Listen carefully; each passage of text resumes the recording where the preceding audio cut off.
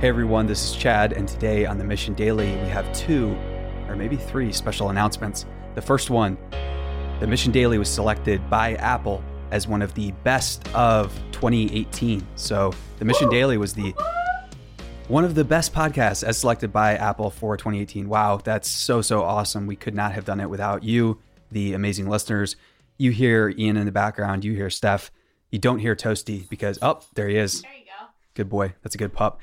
And that's the first announcement. Second announcement, one of our other podcasts, actually our first one, The Story, was also selected by Apple as the best of 2018. That is so exciting. Again, we couldn't do it without you, the listener. We're grateful for each and every one of you.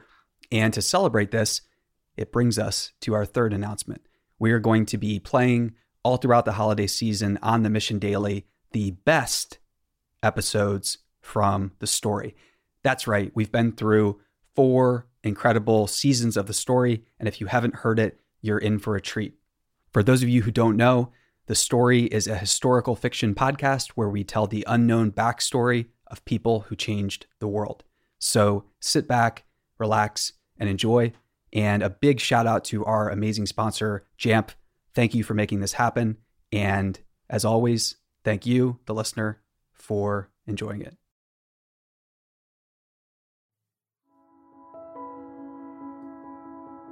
This is the story of 2 men who tried to sell their company. Nobody wanted to buy it, so they had to turn to Plan B. Today's story is called Burn Your Plan A. Today's episode of the Mission Daily is brought to you by Jamf Now, the #1 device management solution for all your company's Apple devices. To learn more about how Jamf Now can help you secure your Macs, iPads, or iPhones, head to jamf.com/missiondaily to set up your first 3 devices for free. That's jamf.com/missiondaily or click on the link in the show notes. The 2 grad students couldn't believe their luck. They had created new software, and now a larger company with inferior technology was considering buying it for $1 million. Other developers were selling their tech to larger companies for tens of millions of dollars. They were only asking for $1 million. Their plan was to take the money, buy houses, and then get back to doing research. Their phone rang. It was a call from their attorney. He was helping them sell their software. They listened intently. Bad news. The CEO rejected $1 million, but I think we can get him to bite if you reduce the price to $750,000. The 2 grad students muted the phone and argued for a moment. $750,000? They were sure it was worth more. But what else could they do? They wanted to get back to research, so they agreed. A few days later, their attorney called back. The larger company had passed. They were out of luck, and now they had to turn to Plan B. Plan B was to build the software until it was a real business, but that was years away and would require millions of dollars.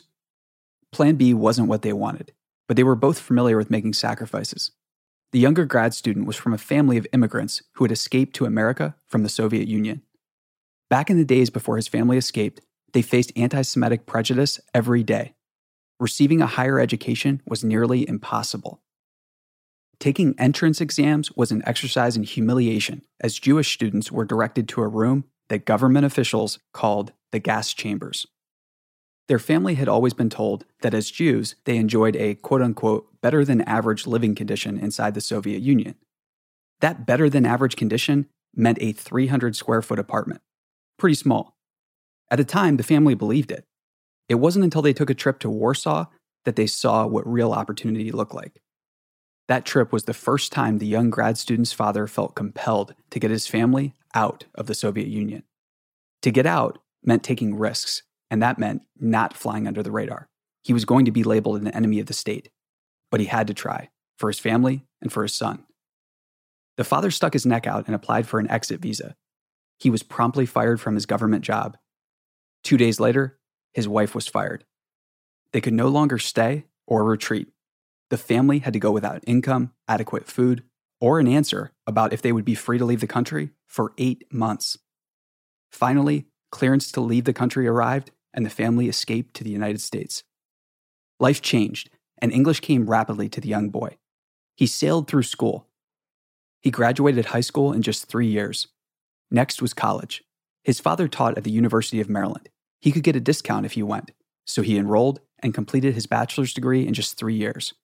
After that, his plan A was grad school at MIT. He applied and promptly got rejected. MIT's rejection stung, and he had to move on to plan B, Stanford. While at Stanford, he got assigned to work on a project with another grad student.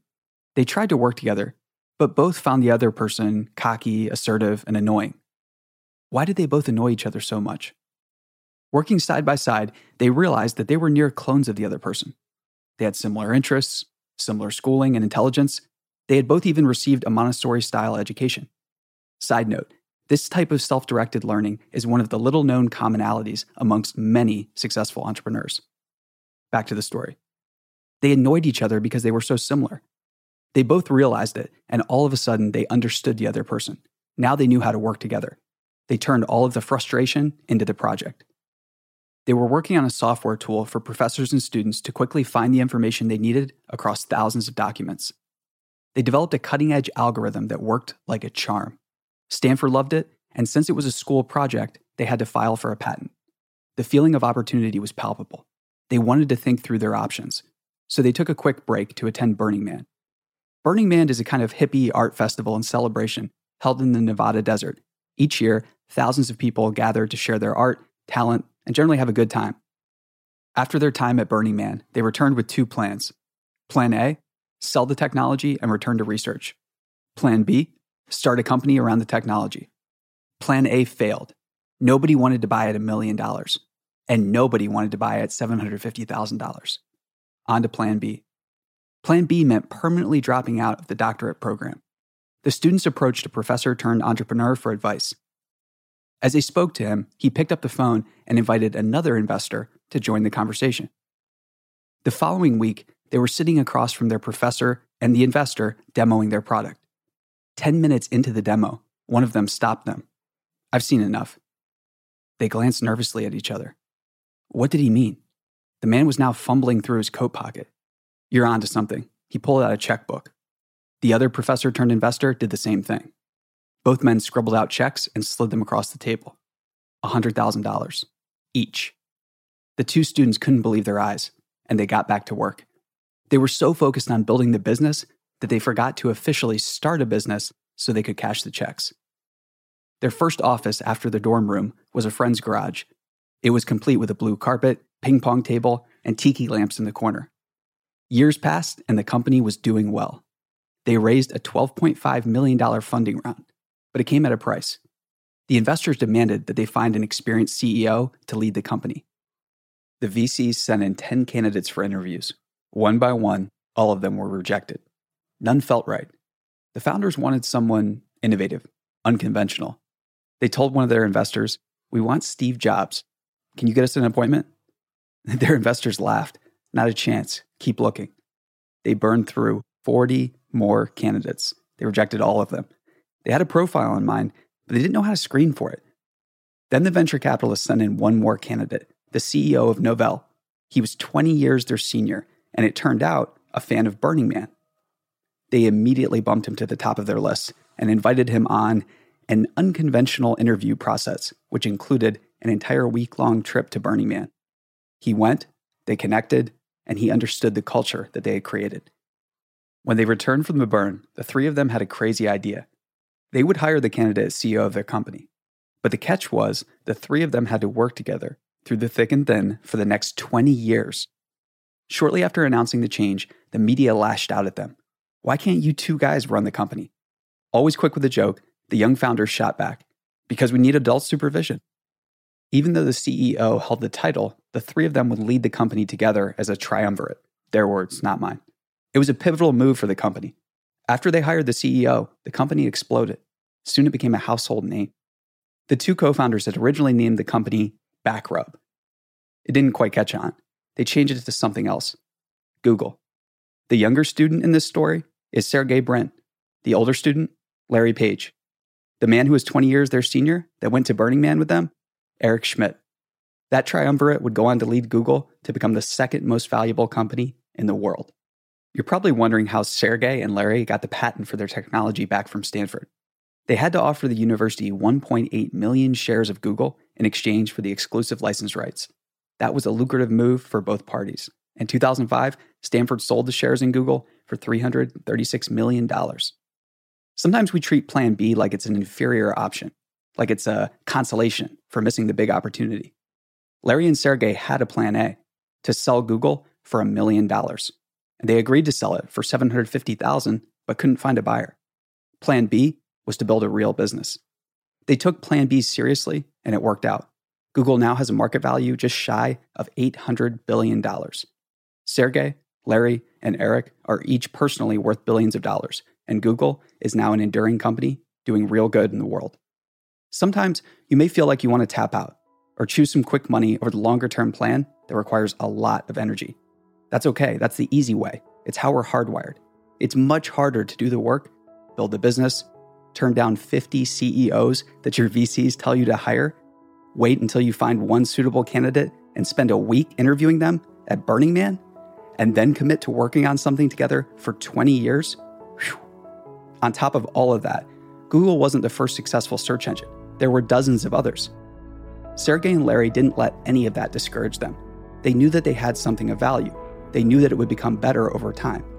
So whenever you're working on a project or a business, just remember, you might not have all the experiences you need, but someone out there does. And maybe they'd love to provide the mentorship you need. Who knows? They might even be willing to commit to working with you for the next 20 years. That's their story. What's yours going to be?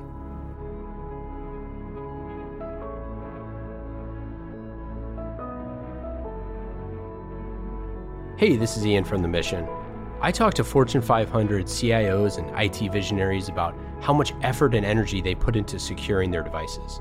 But they have teams of hundreds of IT professionals, an advantage that the average business doesn't have. Until now. Jamf Now makes it easy to set up, manage, and protect your company's Apple devices. As your business grows, so does your digital inventory, making it harder to manage everyone's Apple devices. This is especially true if you have remote employees, like we do at The Mission. With Jamf Now, you can check your digital inventory, distribute Wi-Fi and email settings, deploy apps, protect company data, or even lock and wipe a device as needed, from anywhere. And all of this with no IT experience needed. The Mission Daily listeners can start securing their businesses today by setting up their first 3 devices for free forever. Add more starting at just $2 a month per device. Create your free account today at jamf.com/missiondaily. That's jamf.com/missiondaily. We love Jamf, and you will too. Hey listeners, thanks for tuning into this episode. I hope you enjoyed it as much as I did. If you haven't already, please subscribe, rate, and review this podcast. It helps spread the word, and I would greatly appreciate it. See you next time.